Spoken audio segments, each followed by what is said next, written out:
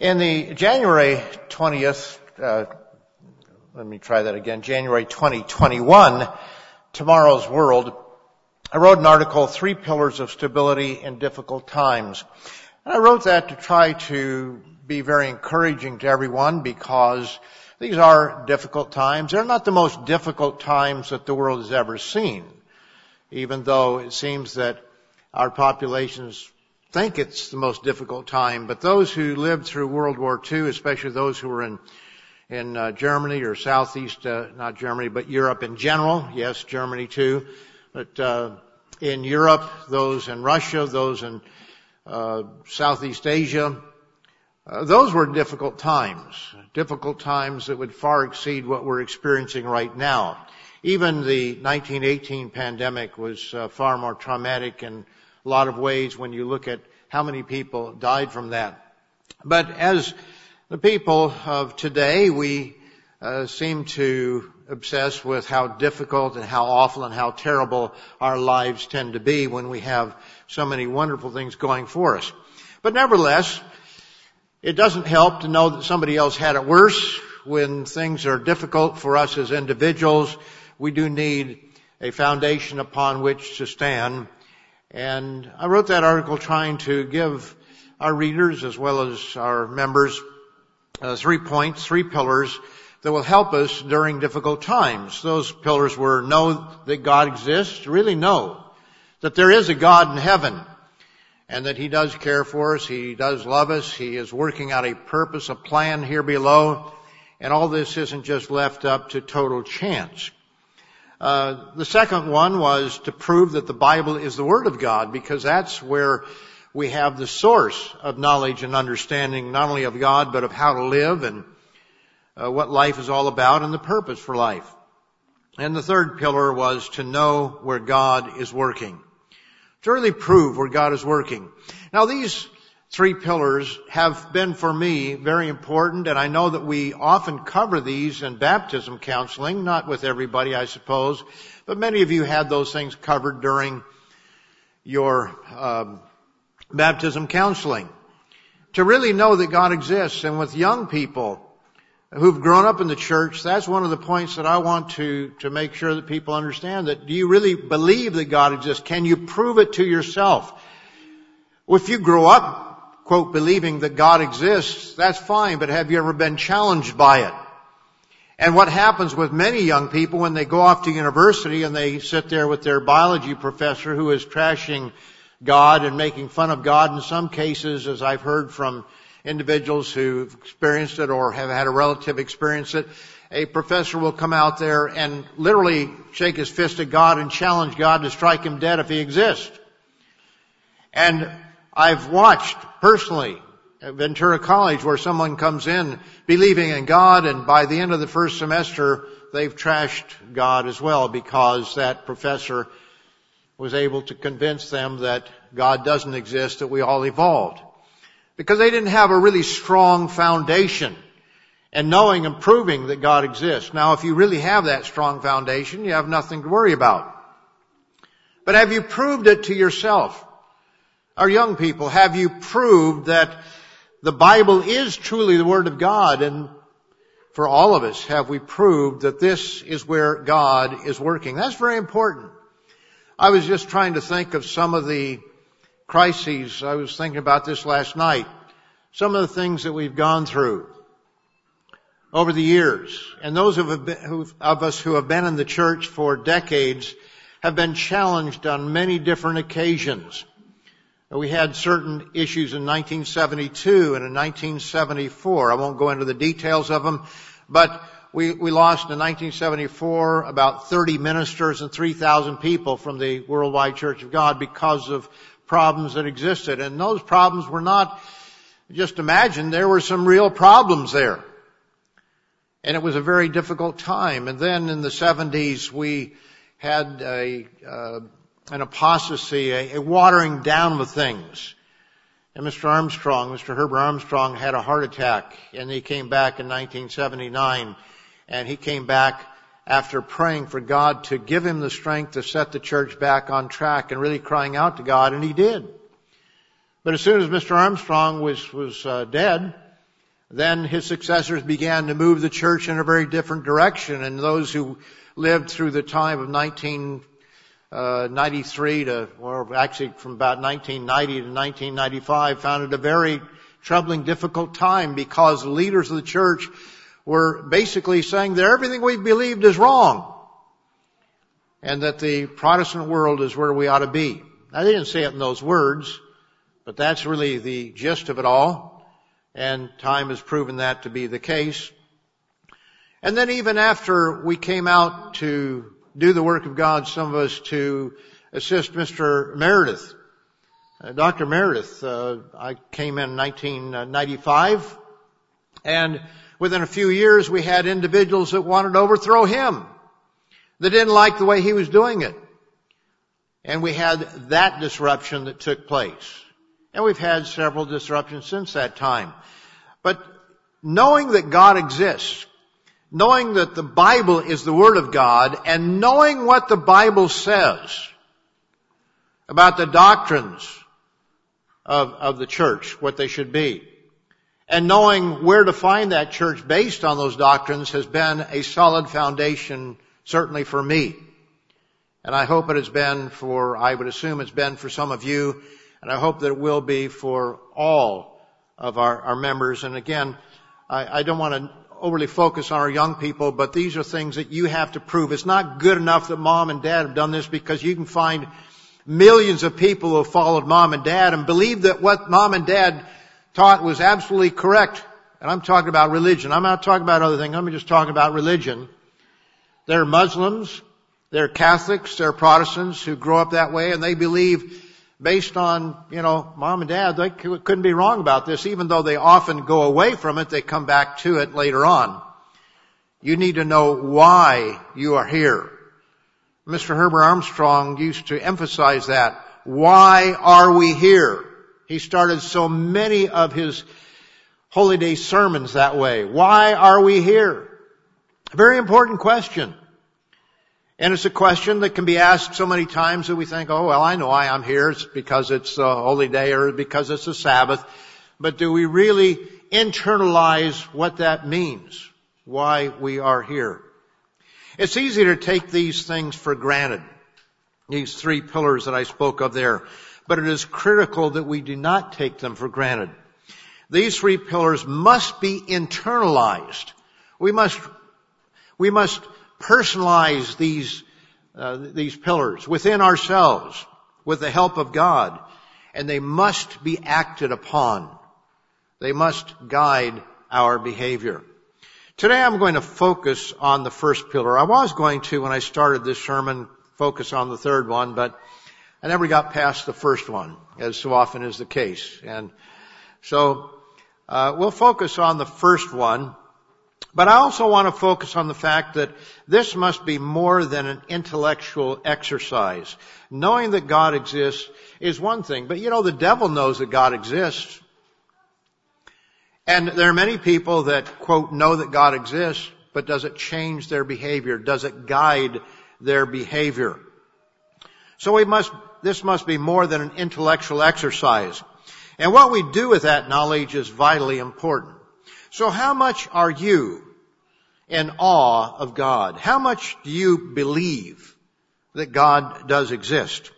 In the January 2021 Tomorrow's World, that's the one that has the picture of whatever that is, the Great Reset, the coronavirus and how it affects the Great Reset, the restructuring of the world.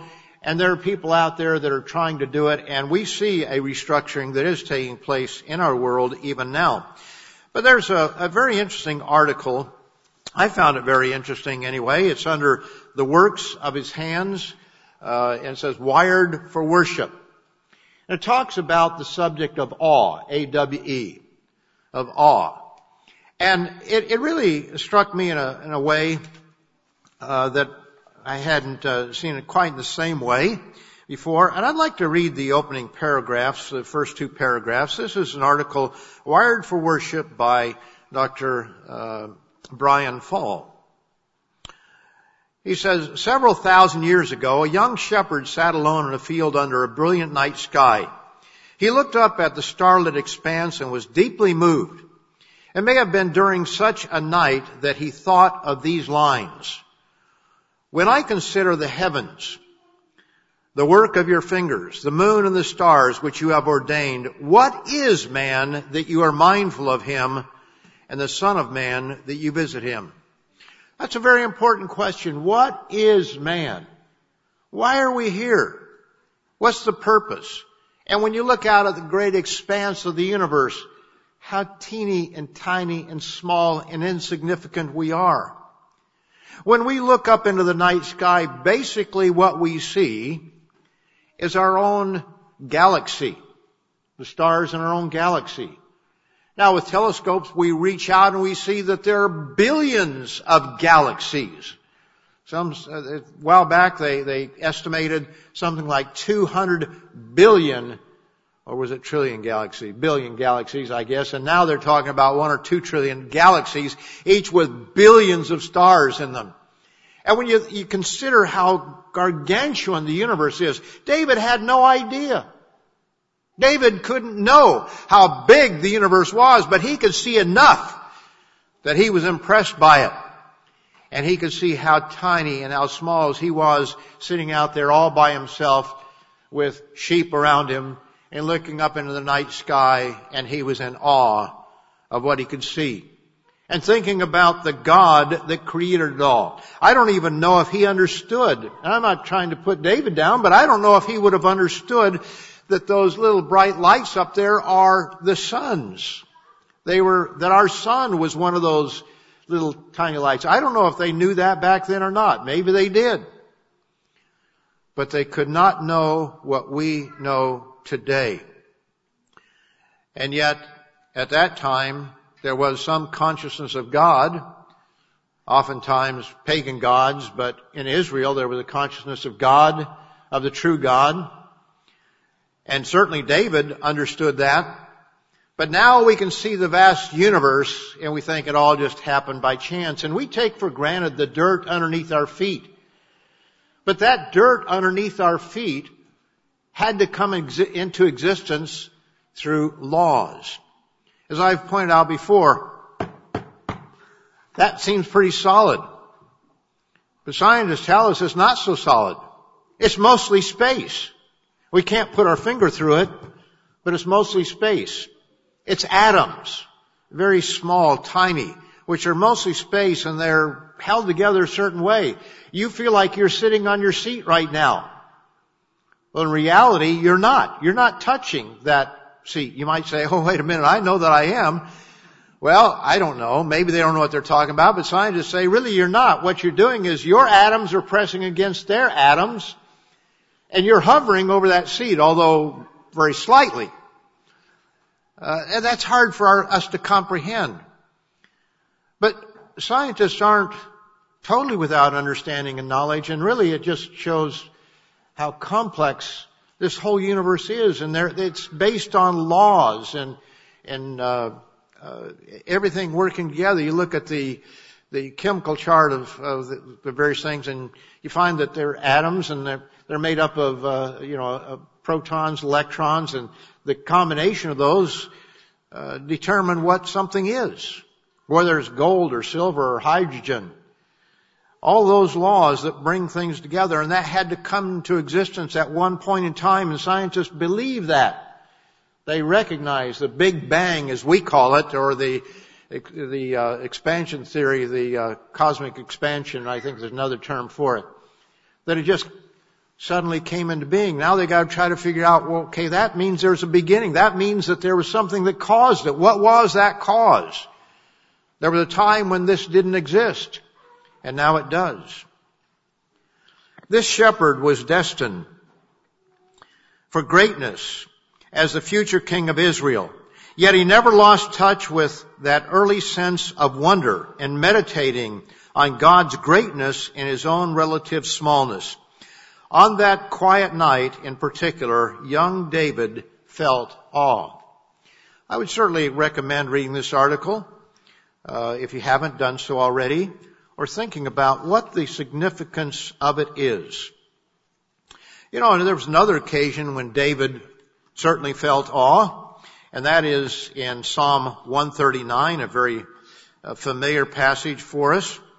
I think it's familiar to most of us. It's certainly one that I have focused on in more recent years, simply because of some of the studies that I've done in the complexity of life. But here in Psalm 139, and we'll begin in verse 13 through 15, it says, "For you formed my inward parts." David is pointing to God. You, capital Y there, capital U, formed my inward parts. You covered me in my mother's womb. We all began there in our mother's womb. I will praise you, David said, for I am fearfully and wonderfully made. Marvelous are your works, and that my soul knows very well. My frame was not hidden from you when I was made in secret and skillfully wrought in the lower parts of the earth. So God created the laws by which the body grows. Starts out with two cells, the smallest and the largest in human bodies. And those cells turn into 4, and then, 8 and 16 and so forth. And some of them go one direction and form a kidney or a lung or something else, and some go in a different direction and form a liver. I've asked the question to a number of microbiologists or scientists, and I've never gotten a full answer, but we think of the kidney bean because it's shaped like a kidney. It has a certain shape to it. And I've often wondered, why does the kidney have that shape?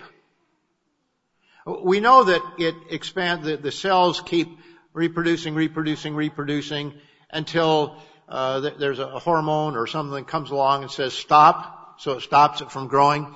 But why does it have the shape that it does? Why does the liver have the shape that it does? Why does the heart have the shape that it does? What is the overall construction? We know it's DNA, but what causes it to take the shape and the structure that it does? Why do we have 2 nostrils? And all the different things when you think about it, about the human body or any living creature. Fearfully and wonderfully made. He was in awe of God. In the magazine, on the pillars that I mentioned there, I quoted 2 of my favorite quotes. One of them's more recent than the other, but the first one is from a book that I've recommended before, but I just absolutely love it. Michael Denton, Evolution, a Theory in Crisis. There's one, Still a Theory in Crisis, and both Mr. Smith and I agree that it's pretty deep, and it's not that it's inaccurate, but you have to wade through a lot of stuff before you finally kind of figure out what he's saying, and I wouldn't recommend that. But the early one, Evolution, a Theory in Crisis, about 30 years old. You might say, well, that can't be very up to date. Well, it's still up to date, even more so today. The more we learn, the more up to date it is. But in this, I quoted from Michael Denton's book, and one of the quotes is this. He says, although the tiniest bacterial cells, let me just turn to page 250 because I want to read it directly there because I left a little bit out of it. I find this such an important one that I've underlined a portion of it, and then I put 3 stars beside it. I put a star beside something if it's really important. But he says, molecular biology has shown that even the simplest of all living systems on Earth today, bacterial cells, are exceedingly complex objects. Now this is the simple cell that scientists talk about, because they always talk about it started out as a simple cell and became more complex. And he says even the simplest living system on Earth today, bacterial cells, are exceedingly complex objects. Although the tiniest bacterial cells are incredibly small, weighing less than 10 to the minus 12 grams. So whatever the weight of a gram is. I was going to look that up before I left. How many grams in an ounce? Pretty small. But it means that it's a 1 followed by 12 zeros. That's how much smaller it is, or that's how many of those it would take to make a gram. So we're talking about something, obviously, we don't have to know that fact, to know that our cells are very small. But it says each is in effect a veritable micro-miniaturized factory. And that is not an over-exaggeration. You can find evolutionists. Now, Michael Denton is no longer an evolutionist. I don't know if he ever was, but he's certainly not. But you can find evolutionists that will describe the cell as a factory. There's one video out there where he shows a chemical plant in the background to show just how complex a cell is. It's a micro-miniaturized factory containing thousands of exquisitely designed pieces of intricate molecular machinery. And evolutionists use those terms, molecular machines or protein machines, because they work, they do things. Made up altogether of 100,000 million atoms. Far more complicated, and this is the part that I want to get to, far more complicated than any machine built by man, and absolutely without parallel in the non-living world. The simplest bacterial cell is more complicated than any machine ever built by man. And Michael Denton is not the only one, basically, that is saying that. The more they look into the cell, the more they see how complicated it is. And yet we're to believe that it somehow just came into being on its own. Okay, my next quote, the one that I find also quite interesting. This is one from The Body by Bill Bryson. This is, I believe, his newest book. And another one is A Short History of Nearly Everything. Mr. Ames and I have both quoted from that by Bill Bryson. But this is a more recent one. It's quite a thick book, but you don't have to go very far into it. And I quoted this in the article. He says here,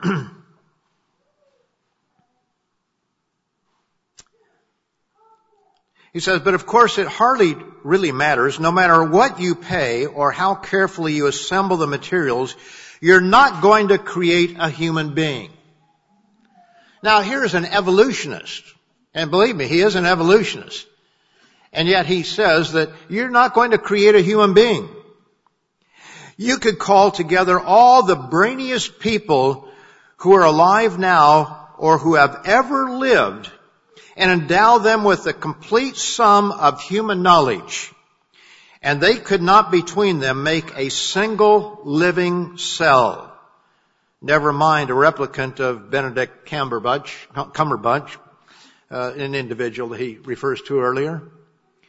The most brainy people in the world with all the sum of human knowledge, and they can't make a single cell. My friends, how in the world, if we can't do it with all the knowledge we have, how in the world could that just somehow come to be? Now I know that disproving evolution doesn't prove God, but what alternatives are there? If we didn't evolve, if there's no natural explanation for us, then there must be an unnatural explanation, you might say. A supernatural explanation for us. Look at what Solomon studied in his life. Let's go to 1 Kings, the 4th chapter. 1 Kings 4. And verse 32, it says, he spoke 3,000 proverbs. You see, that's the way that they considered a person of great intellect at that time. Today, if you know a lot of facts about everything without any context, trivia, you're considered really bright and smart. You may know nothing of the context and not have ways of putting together. But anyway, he knew 3,000 proverbs, and his songs were 1,005. He wrote songs. He was a musician in that sense, or a composer. He spoke of trees. Notice, he spoke of trees, from the cedar tree of Lebanon, even to the hyssop that springs out of the wall. So it's the great trees, and then those that are not considered all that important. He spoke also of animals, of birds, of creeping things, and of fish, and men of all nations. From all the kings of the earth who had heard of his wisdom came to hear the wisdom of Solomon. Now, why does God put that in the scriptures? You know, there are no doubt a number of reasons why he does. But he shows here that Solomon was a knowledgeable person about the things around him. He knew about the things around him. We look today at our little cell phones, smartphones, and not realizing that, I guess we realize that the phone isn't smart. It was the human beings who programmed it, who made it, who put it all together. And it didn't just come into being all on its own. It can't replicate itself like a cell can. But anyway, we look at that as being so smart and intelligent and everything. But we don't go out and we don't see the stars as much anymore. When I go for a walk at night, I can see Orion up there. I can see the Big Dipper, the Little Dipper, and Cassiopeia, but not every night. Because of all the light pollution, we don't see those things as much as we once did. When I was young, I remember many nights looking up at the stars and seeing the Milky Way, and we hardly see the Milky Way here. I don't know if you can in the city. And I'm not right in the major part of the city, but street light, you can't really see the Milky Way up there. To see the myriad stars like David could. But we look at things. We don't see the beauty and the wonder of God. Now maybe we do in a little way. I know that we look at the lizards that are in our yard, the squirrels that my wife wants to get rid of because they dig in her garden. And so we put out live traps. I don't want to hurt the things. You know, they're God's creatures. But we see these little things, see snakes occasionally. A black snake I saw for the first time in my life.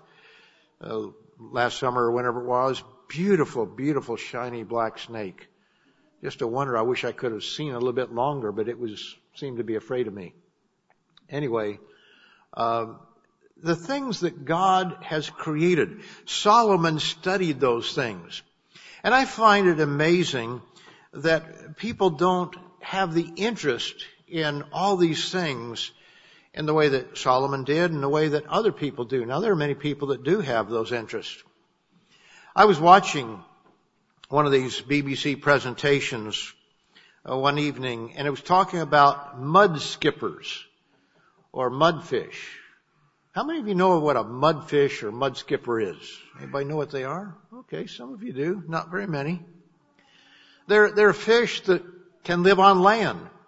They can breathe through their skin, and they can take extra oxygen within their mouth and the gills there, and they can live most of their life on land. And they live in these mud flats, mostly in Asia, but elsewhere around the world. And there are 40 some odd species of them.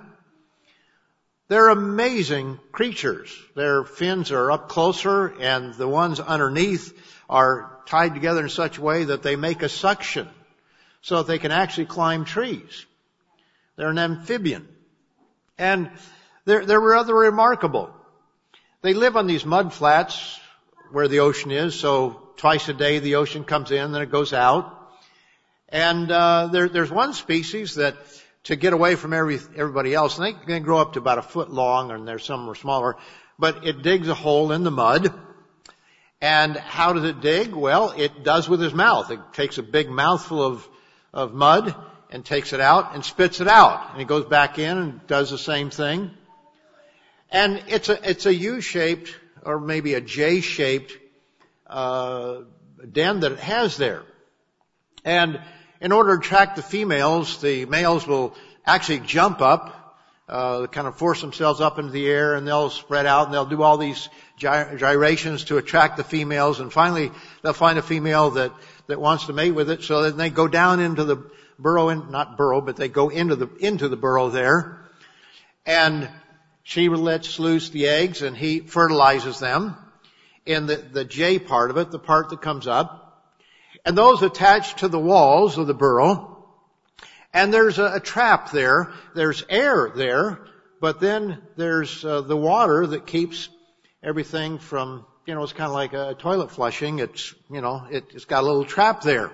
So you always have water there. And then she leaves and the male basically takes care of the eggs.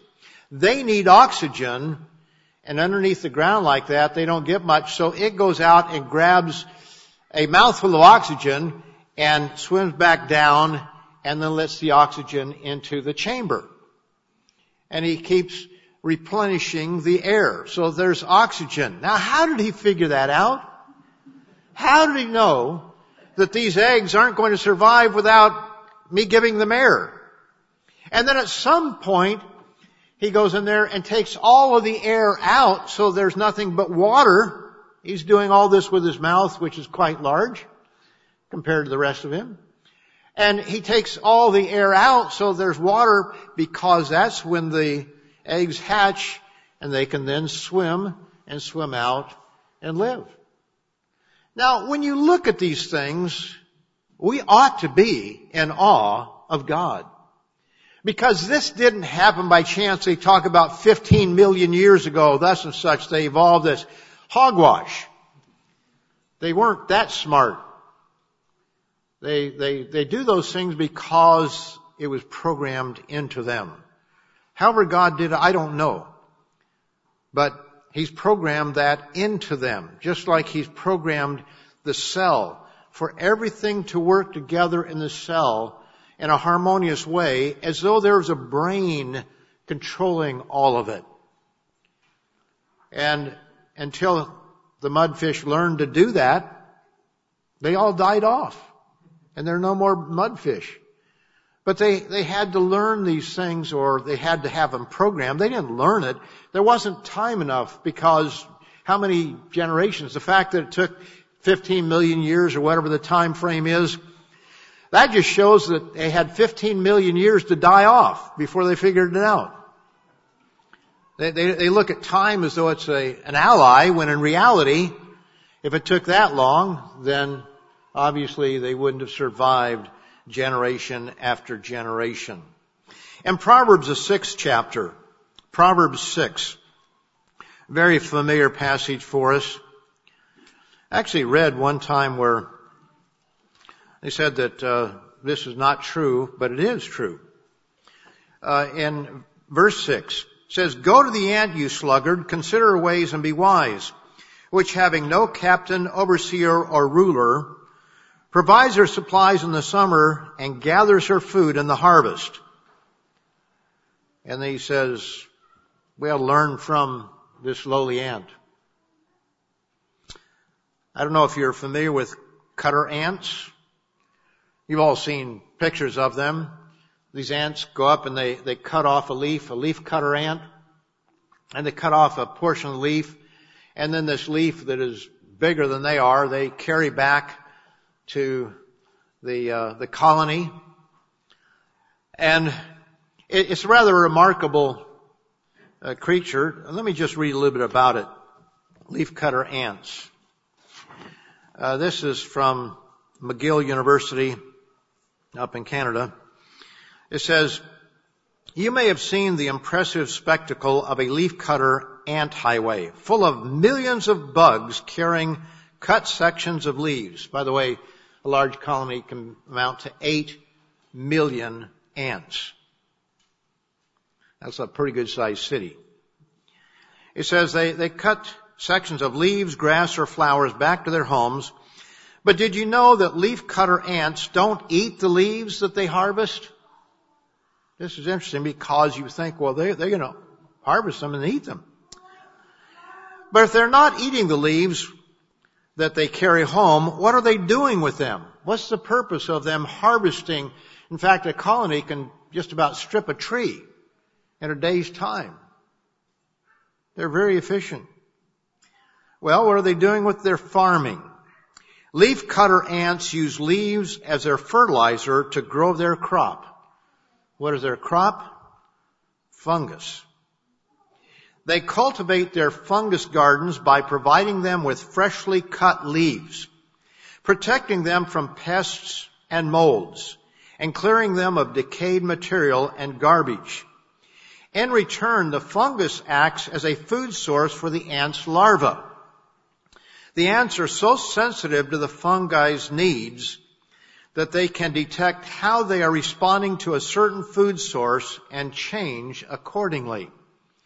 They can sense what is happening with the fungus, and they can cultivate it in a way that they have a proper crop. This symbiotic relationship, this relationship between the two, each supporting the other, also benefits from a bacterium that grows on the ants' bodies and secretes antimicrobials, which the ants use to protect their fungi. We just happen to have those. How many generations before they had those antimicrobials to protect their crop before they all died off? Adult ants don't feed on the fungus, but rather get their nutrients from leaf sap. Smaller adults often hitchhike on the leaves being carried back to the nest to opportunistically feed on the sap, as well as protect the carrier from flies, which can carry disease that that would be harmful, and to check that the leaf isn't contaminated with other fungi. Wow, they know what is there and what. Now these are the little ones that haven't been around all that long, but they somehow know what to do. Now how, as Solomon says there, they have no overseer, no guide, but they all work together and they know what their jobs are and they know what to do, and nobody's teaching them what to do. They kind of come out of the larva stage knowing what to do, depending on what kind of if they're a worker or whether they're a male that is there to fertilize the queen, or whether it be the queen. And the little ones that ride on top of the leaves, which are on top of the larger ant, they know what they're supposed to do. They get some nutrients from the leaves, the sap, but they also check it out to make sure that there's no wrong kind of fungi there, and they protect it from the flies. From North Carolina State University, it says, mutualism is a type of symbiotic relationship in which both partners benefit from the relationship. Leafcutter ants cut various types of foliage into pieces. Then they carry these cut leaves back to their colony where they grind up the plant matter. Then they inoculate the leaves with a fungus.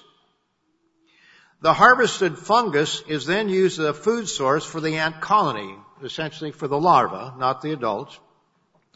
Apart from humans, leafcutter ants are the only species that is able to make their own food. To protect these fungus gardens, the leafcutter ants rely on a type of bacteria which lives on their skin to combat invading fungi pests. The relationship between the leafcutter ant, fungus, and bacteria is one of the most amazing examples of mutualism in nature. You know, there are things like this. We could go on for days reading about the mud skippers, about leafcutter ants, about just about any creature out there and how amazing they are. How awe in God are you of what He has done? When I read about the cell, for example, I am absolutely in awe of God, because I'm wondering, God, how did you do it? Not just proving that evolution can't say it, but how did God do it? Create a human body, or any body for that matter. It is so incredibly complex, far beyond what the average person even begins to understand. And I don't claim to be an expert on this. I can just see that, wow. I read some things, I don't always understand what it's saying, but I sure get the picture of what it's saying. There's an incredible mind behind these things. The problem is that knowledge can be an end in itself. Look at all the biologists, the microbiologists, the zoologists, the people out there, the scientists, and many of them probably believe in God more than are willing to admit it. There have been some surveys on that. But nevertheless, there are many, like Richard Dawkins and others, who ridicule the very idea of God. And yet, there are those like Ruse, what's his first name? Michael Ruse, who admit that evolution is akin to religion. In other words, here's an evolutionist who is also a philosopher, and he's willing to admit, or was willing to when he was alive, to say that, evolution really is a religion. And we must admit that, and then see where we go from there. He still believes in evolution, or did when he was living, but he's willing to at least admit that. But knowledge of itself is wonderful, but it's not enough. Because there are people who look at these things, study these things, but it doesn't change their lives. It doesn't change how they view things. That's part of the problem with Solomon. Solomon had all this knowledge. He knew about trees. He knew about fish. He knew about birds. He knew the names of them. He probably knew their habits. He could point out just about any kind of tree, walk down through the forest and know what kind of a tree it was. There are people like that. Maybe no more or less than Solomon, but nevertheless, there are people like that. But in the case of Solomon, did it produce the right result? And what about scientists who know about these things? There are people a lot smarter than we are, who know far more on these subjects than any of us in this room, or all of us put together, perhaps. But nevertheless, they don't get it. It's an intellectual exercise for them. In fact, they may even use it to try to disprove God. But knowledge with God in mind is profitable. So how real is God to you? Do these things affect you? Do they cause you to look in awe of God, to be amazed by what He has done? Let's go to Psalm, the 8th chapter, the 8th Psalm. The 8th Psalm, and this was read in the article by Mr. Fall, Dr. Fall. But let's begin in verse 3. We'll go a little further. He says, "When I consider your heavens, the work of your fingers, the moon and the stars which you have ordained, what is man that you are mindful of him, and the son of man that you visit him? Why would God even be concerned about us? For you made him a little lower than the angels," or for a little while lower than the angels, "and you've crowned him with glory and honor. You have made him to have dominion," or rulership, "over the works of your hands." God created all these creatures and all this biodiversity, and He's made us to be ruler over these things. You've put all things under His feet, all sheep and oxen, even the beasts of the field and the birds of the air, and the fish of the sea that pass through the paths of the sea. O eternal, our Lord, how excellent is your name in all the earth! Exclamation point. How excellent is God's name. How much we ought to be in awe of God.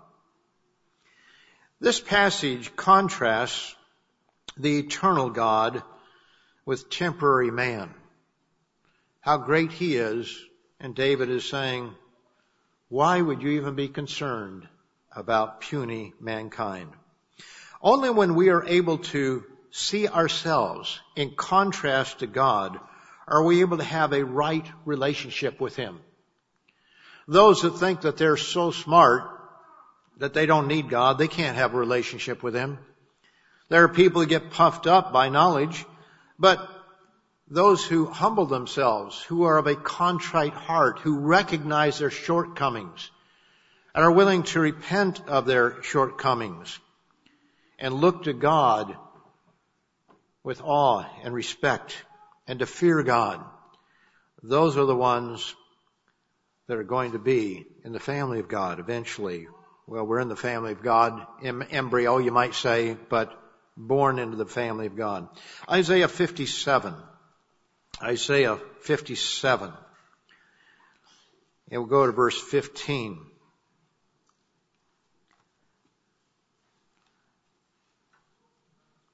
Isaiah 57, verse 15. It says, "For thus says the high and lofty one," in other words, God, "who inhabits eternity, whose name is holy. I dwell on the high and holy place with him who has a contrite and humble spirit." That's who God dwells with, those who have a contrite and humble spirit. To revive the spirit of the humble and to revive the heart of the contrite ones. Here is God who inhabits eternity. My wife asked me a question this morning. A question I ask myself all the time. A question that I even talk to God about from time to time. And I just finally come to a place where I have to say, I don't know. I don't think I ever will know until the kingdom of God is here. I think then we will understand. We can kind of understand going forward and never dying. But it's hard for us to go back in time. In other words, what did God do before He created the universe? Obviously, there was a time He created it. So what did He do before that? And whatever that was, what did He do before that? And before that? And before that? I don't know. I don't have the answer. I've heard people try to give answers. It doesn't seem to fit, other than the fact that we have been limited by time and space in a way that God has not been. Now, what that means, I don't know. Everything that we know is limited in time and space. And so we say that God does not dwell in time and space. Okay, that's fine intellectually. But what does it mean? My mind will not comprehend that. But I do know this from the things that I've studied. We are not an accident. We didn't just get here by chance, by blind chance. So where did God come from? I'll wait on that, the answer to that. But I know that what I can see, what I can know, I know what could not have happened for sure. And there are a lot of proofs of God's existence. And how often, I don't know if you experience this, you pray about something, there's something. I find this happening a lot because my memory is really short, and you asked me Monday what I spoke on today, I probably couldn't remember. I'll have to really think about it. It's just the way my mind is. I'm sorry. It's just, maybe you're that way. But I can be thinking of something and then get distracted and then think, oh man, that was a great thought. Well, I need that for the sermon. And you pray about it, and boom, even before you finish giving a one-sentence prayer, there it is. And you don't pray about it, and it doesn't always come back. There's so many of those things, but how many times over 50-some years have I gotten down on my knees to pray for God to give me, and what do I speak on this week? We used to speak quite a bit more often. When I was first in the ministry, it was 2 sermons every Sabbath to the same people, so that, 2 churches, that's all we had, were 2 churches. So you had to come up with a new sermon every week. And a Bible study during the week. We had those every single week, not just once a month or something, but every week. And a spokesman club. And you sometimes wonder, and you pray about it, and things come to your mind. And sometimes you start one way and it moves a different direction, but nevertheless, God answers those prayers. I heard Mr. Hernandez this last week talking about a couple absolutely remarkable, no way to explain away healings that took place down in Central South America. And as we were talking about, I said, my experience is that God usually heals people who are brand new or who are isolated and far away. Now, it doesn't mean He doesn't heal us, because we know that He does heal us. And we've probably forgotten all the times that He's healed us. But nevertheless, I'm talking about those spectacular healings where there's just no other explanation for it, and it was instantaneous. And we know of those, but we forget them. One of our ministers out west used to keep a chronicle of all the miracles that God performed.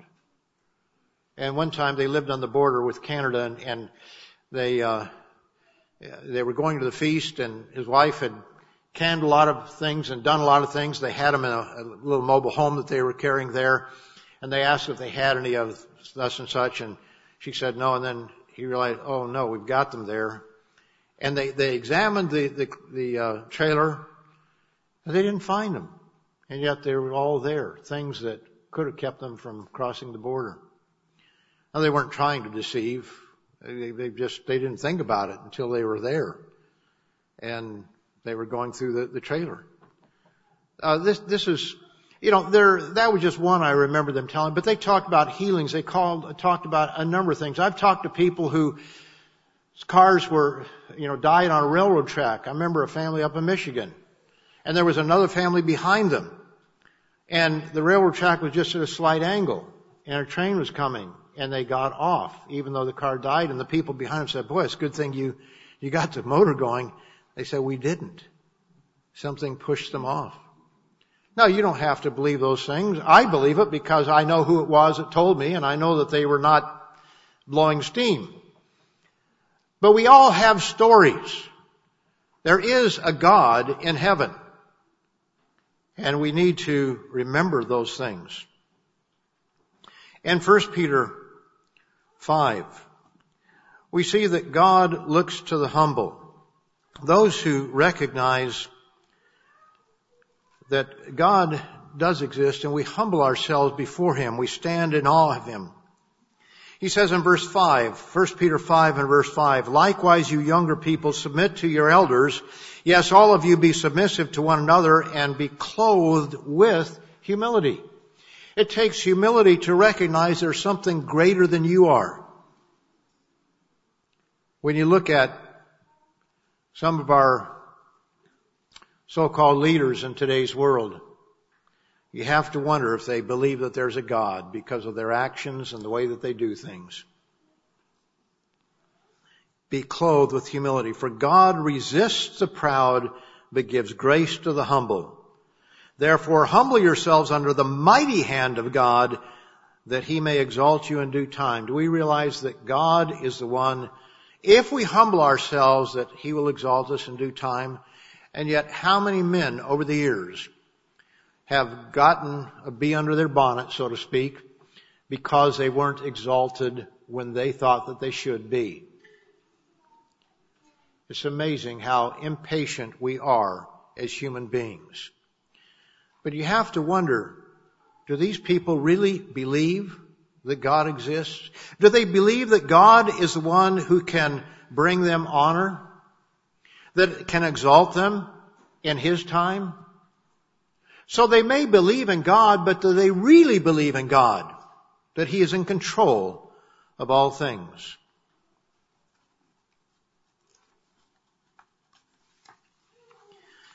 Paul used David's words in Psalm 8 to launch into the very meaning of life in Hebrews, the 2nd chapter.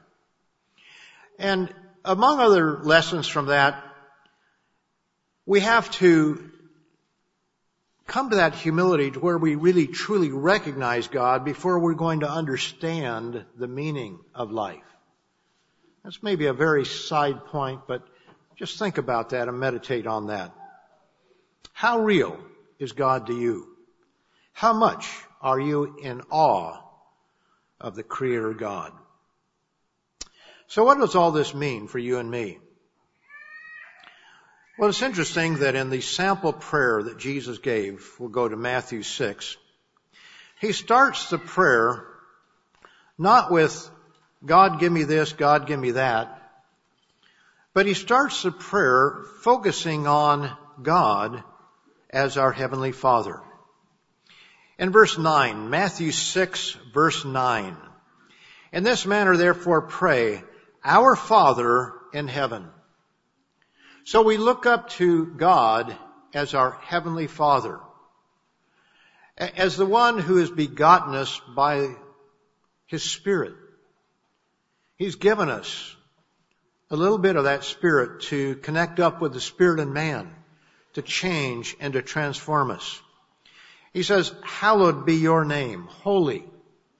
Set aside impurity is your name, the name of God. And we say, your kingdom come, or to words to that effect, God speed your kingdom. Your will be done. Not my will, but yours be done. On earth as it is in heaven. And then he gets to give us this day our daily bread. So the prayer, the sample, very short sample prayer. That this can be the outline of a half hour, an hour, whatever it might be, 15 minutes. This sample focuses our mind, first of all, on God and His will and His overall plan of His kingdom that we can be born into. All of this focuses our mind on God. And that's why the article by Dr. Fall is really important. The importance of awe. It sets the stage for everything that follows. How much do we believe in God? In that article by Dr. Fall, he says, awe, he's quoting a Dr. Summer Allen, awe may help stop us from ruminating or thinking on our problems and daily stressors. Instead, awe seems to pull us out of ourselves and make us feel immersed in our surroundings and the larger world, which may help explain its tendency to inspire generosity and a sense of connection with others. When we look to God with reverence and awe, then that sets the stage for other things that follow. And this is no doubt the reason that Jesus draws our attention to the awesome God and His great plan in the sample prayer. He wants us to think beyond the here and now and wants us to see a greater picture, a bigger picture of things. You know, when times are tough, as they are, for some people even more than others, and some of you have gone through some very heavy trials this year, and in years before that, it's helpful to know the big picture. And to put it just bluntly, let me put it as blunt as I can, you're going to die. Hate to give you that bad news, but you're going to die, and so am I going to die. But we believe that there's something else. We believe that there is a God who is in control of all things. We believe that God loves us and that nothing that happens to us, as long as we're, close to Him and all, nothing that happens to us is unseen by Him or out of His control. And so when we go through trials, even those trials, God either brings upon us or allows to come upon us for our benefit and our good. And so we can rejoice even in our trials. That's a hard thing.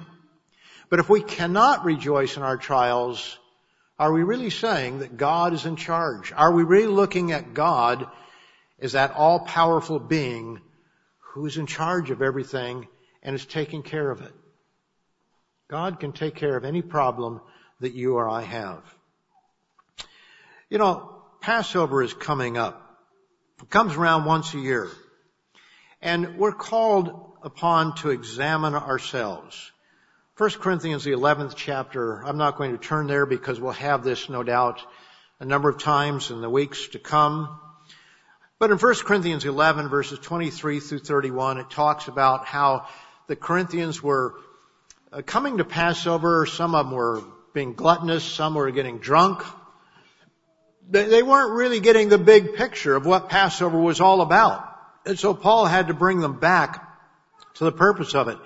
And he says that we need to examine ourselves, and because some did not understand the broken body of Christ, some were sick and some were asleep, some were dead. Because they really didn't get the picture of what it's all about. And that's what I'm saying today, brethren, is that, and I'm speaking to myself as much as I'm speaking to anybody else, we have to get the picture of who God is, what we are, what His plan, what His purpose is. And we may not understand the answer to every question or why we're going through this trial or that trial, but we can know that He'll take care of it. That He's going to work with us and He's going to get us through it. In 2 Corinthians 13, I'll turn over there, 2 Corinthians 13 and verse 5.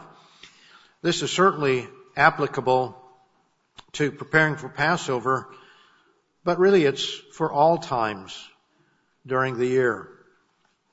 It says in 2 Corinthians 13 and verse 5, he says, examine yourselves as to whether you are in the faith. Test yourselves. Do you not know yourselves that Jesus Christ is in you?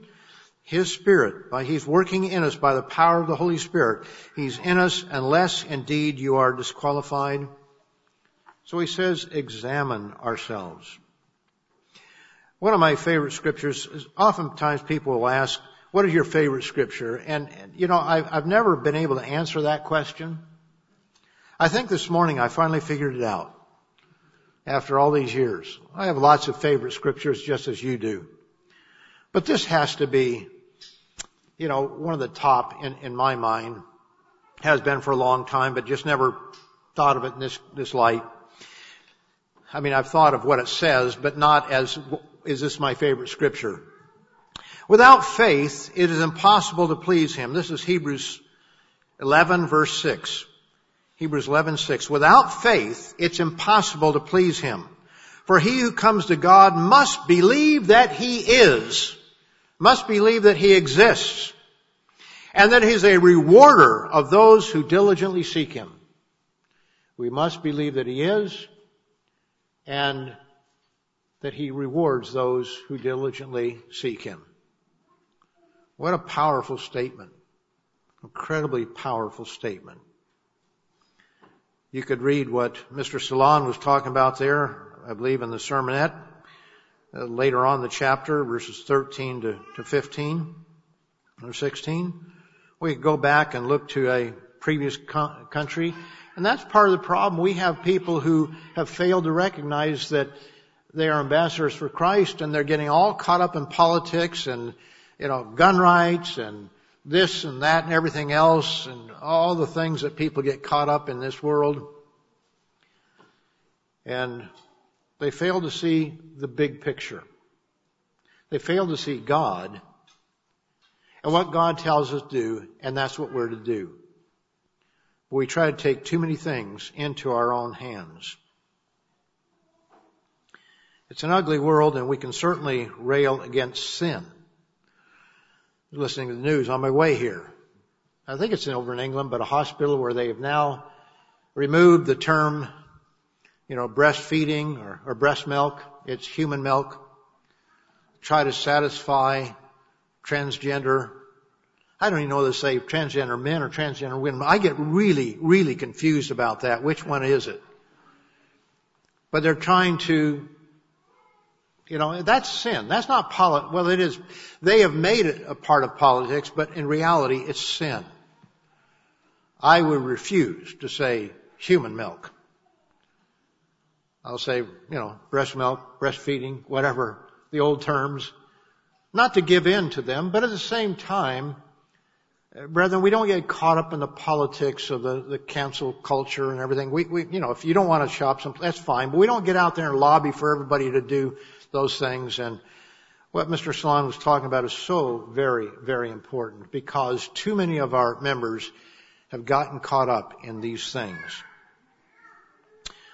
Without faith, it's impossible to please Him. One of the reasons it's impossible to please Him is because if we're unwilling to step out on faith, we're either going to violate the law of God or fail to do those things that we ought to do. Right now, I've had a number of calls from ministers. I say calls, just in conversations have come up, where they say, I have members in the congregation here that go to work, that go to Walmart, that go to Lowe's or wherever the place is, they shop, but they won't come to services. They want to listen online. We have to have balance in all this. There are people whose physical conditions are such that it's probably wise that they stay, in the closet for a little while. But at some point in time, we all need to come out of the caves in which we're hiding, or the basement, or the closet, or wherever it is. And we have people who have vulnerabilities who come to services, and we social distance, and we wear masks. We try to do those things that are appropriate to be done, things to mitigate the risk of the spread of a pandemic. We wash our hands. We do the things we can do. But we can't hide forever. And I understand that everybody has to make that decision for himself, but if you can go to all these other places, if you can go to work and you can do this and you can do that, at some point in time we need to come to services. And we took a very conservative approach at the beginning because we didn't know exactly what we were dealing with. But as we began to understand, we started meeting again, didn't we? As we began to understand more and the dynamics of conversations before and after services and all that sort of thing, and wearing a mask, we said singing should be safe. So we, have a couple songs at the beginning and one at the end, and we'll eventually expand that to where we get back exactly where we were before.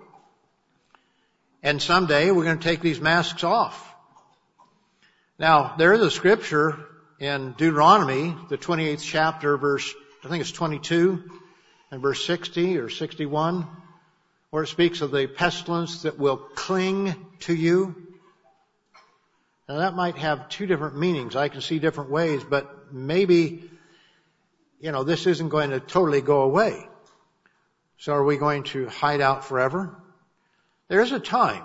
There is a time to hide, and there are scriptures that point that out. Go into the inner chamber, hide until the indignation be past. There are scriptures like that. We are to be prudent. We're to be wise. But we also have to exercise faith.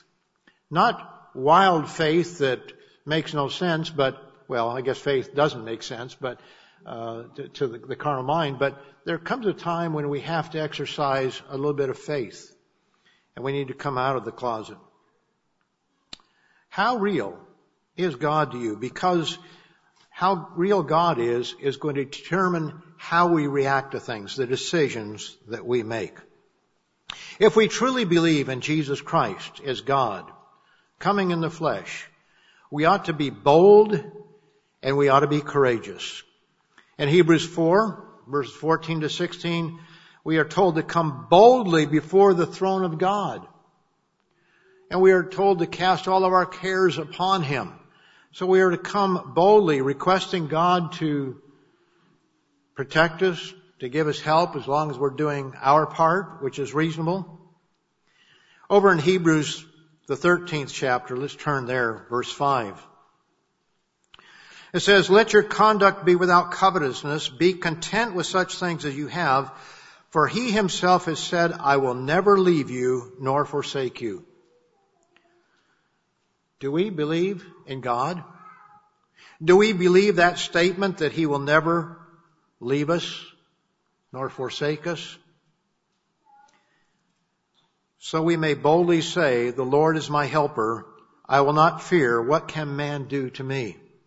Remember those who rule over you, who have spoken the word of God to you, whose faith follow, considering the outcome of their conduct. Then verse 8, Jesus Christ is the same yesterday, today, and forever. When we read all the examples of His interventions in the past, He's the same Jesus Christ that He was then, He is today. And we can go boldly before that throne of grace and cry out to Him for the things that we need or we think we need. And yet in the end, as all the prophets of old did, as the examples in Hebrews 11 show, sometimes God intervenes, sometimes He allows us to go to sleep to keep us from the trouble that comes ahead. But God is in charge. We have some tough days ahead of us. And there are two kinds of people in this room. I include myself. those who will stand with Christ upon his return, those who are going to make it all the way to the end. And some among us will do great things between now and then that we could never imagine. Some of our young people may do some incredible things. We just don't know. The other category are those who will fall by the wayside, like the Israelites whose bodies littered the desert between the Red Sea and the Promised Land. And why? Go back to the 4th chapter, the 3rd and 4th chapter of Hebrews. Because of unbelief. Because they really didn't believe that God is there. They didn't stand in awe of our Creator. The degree to which God is real to us will go a long way to determining whether we're in the first or the second category. God did not choose you to be a loser. He didn't choose you to fail. He chose you to win. But we need to look up to God in awe. We need to prove God to ourselves. Read the literature that we have, The Real God, Proofs and Promises. Read the booklet on creation or evolution. Study some other things. I'd like you to read, some of you might want to read The Body. It's pretty interesting to see how this person who's an evolutionist can describe miracle after miracle after miracle. In fact, he calls it the miracle of life, and still not figured out. Or evolution, a theory in crisis. We can read all those things and we can learn from them. But he called you to win, and so we must look up to God in awe. And we must cry out to him that he may be even more real to each and every one of us.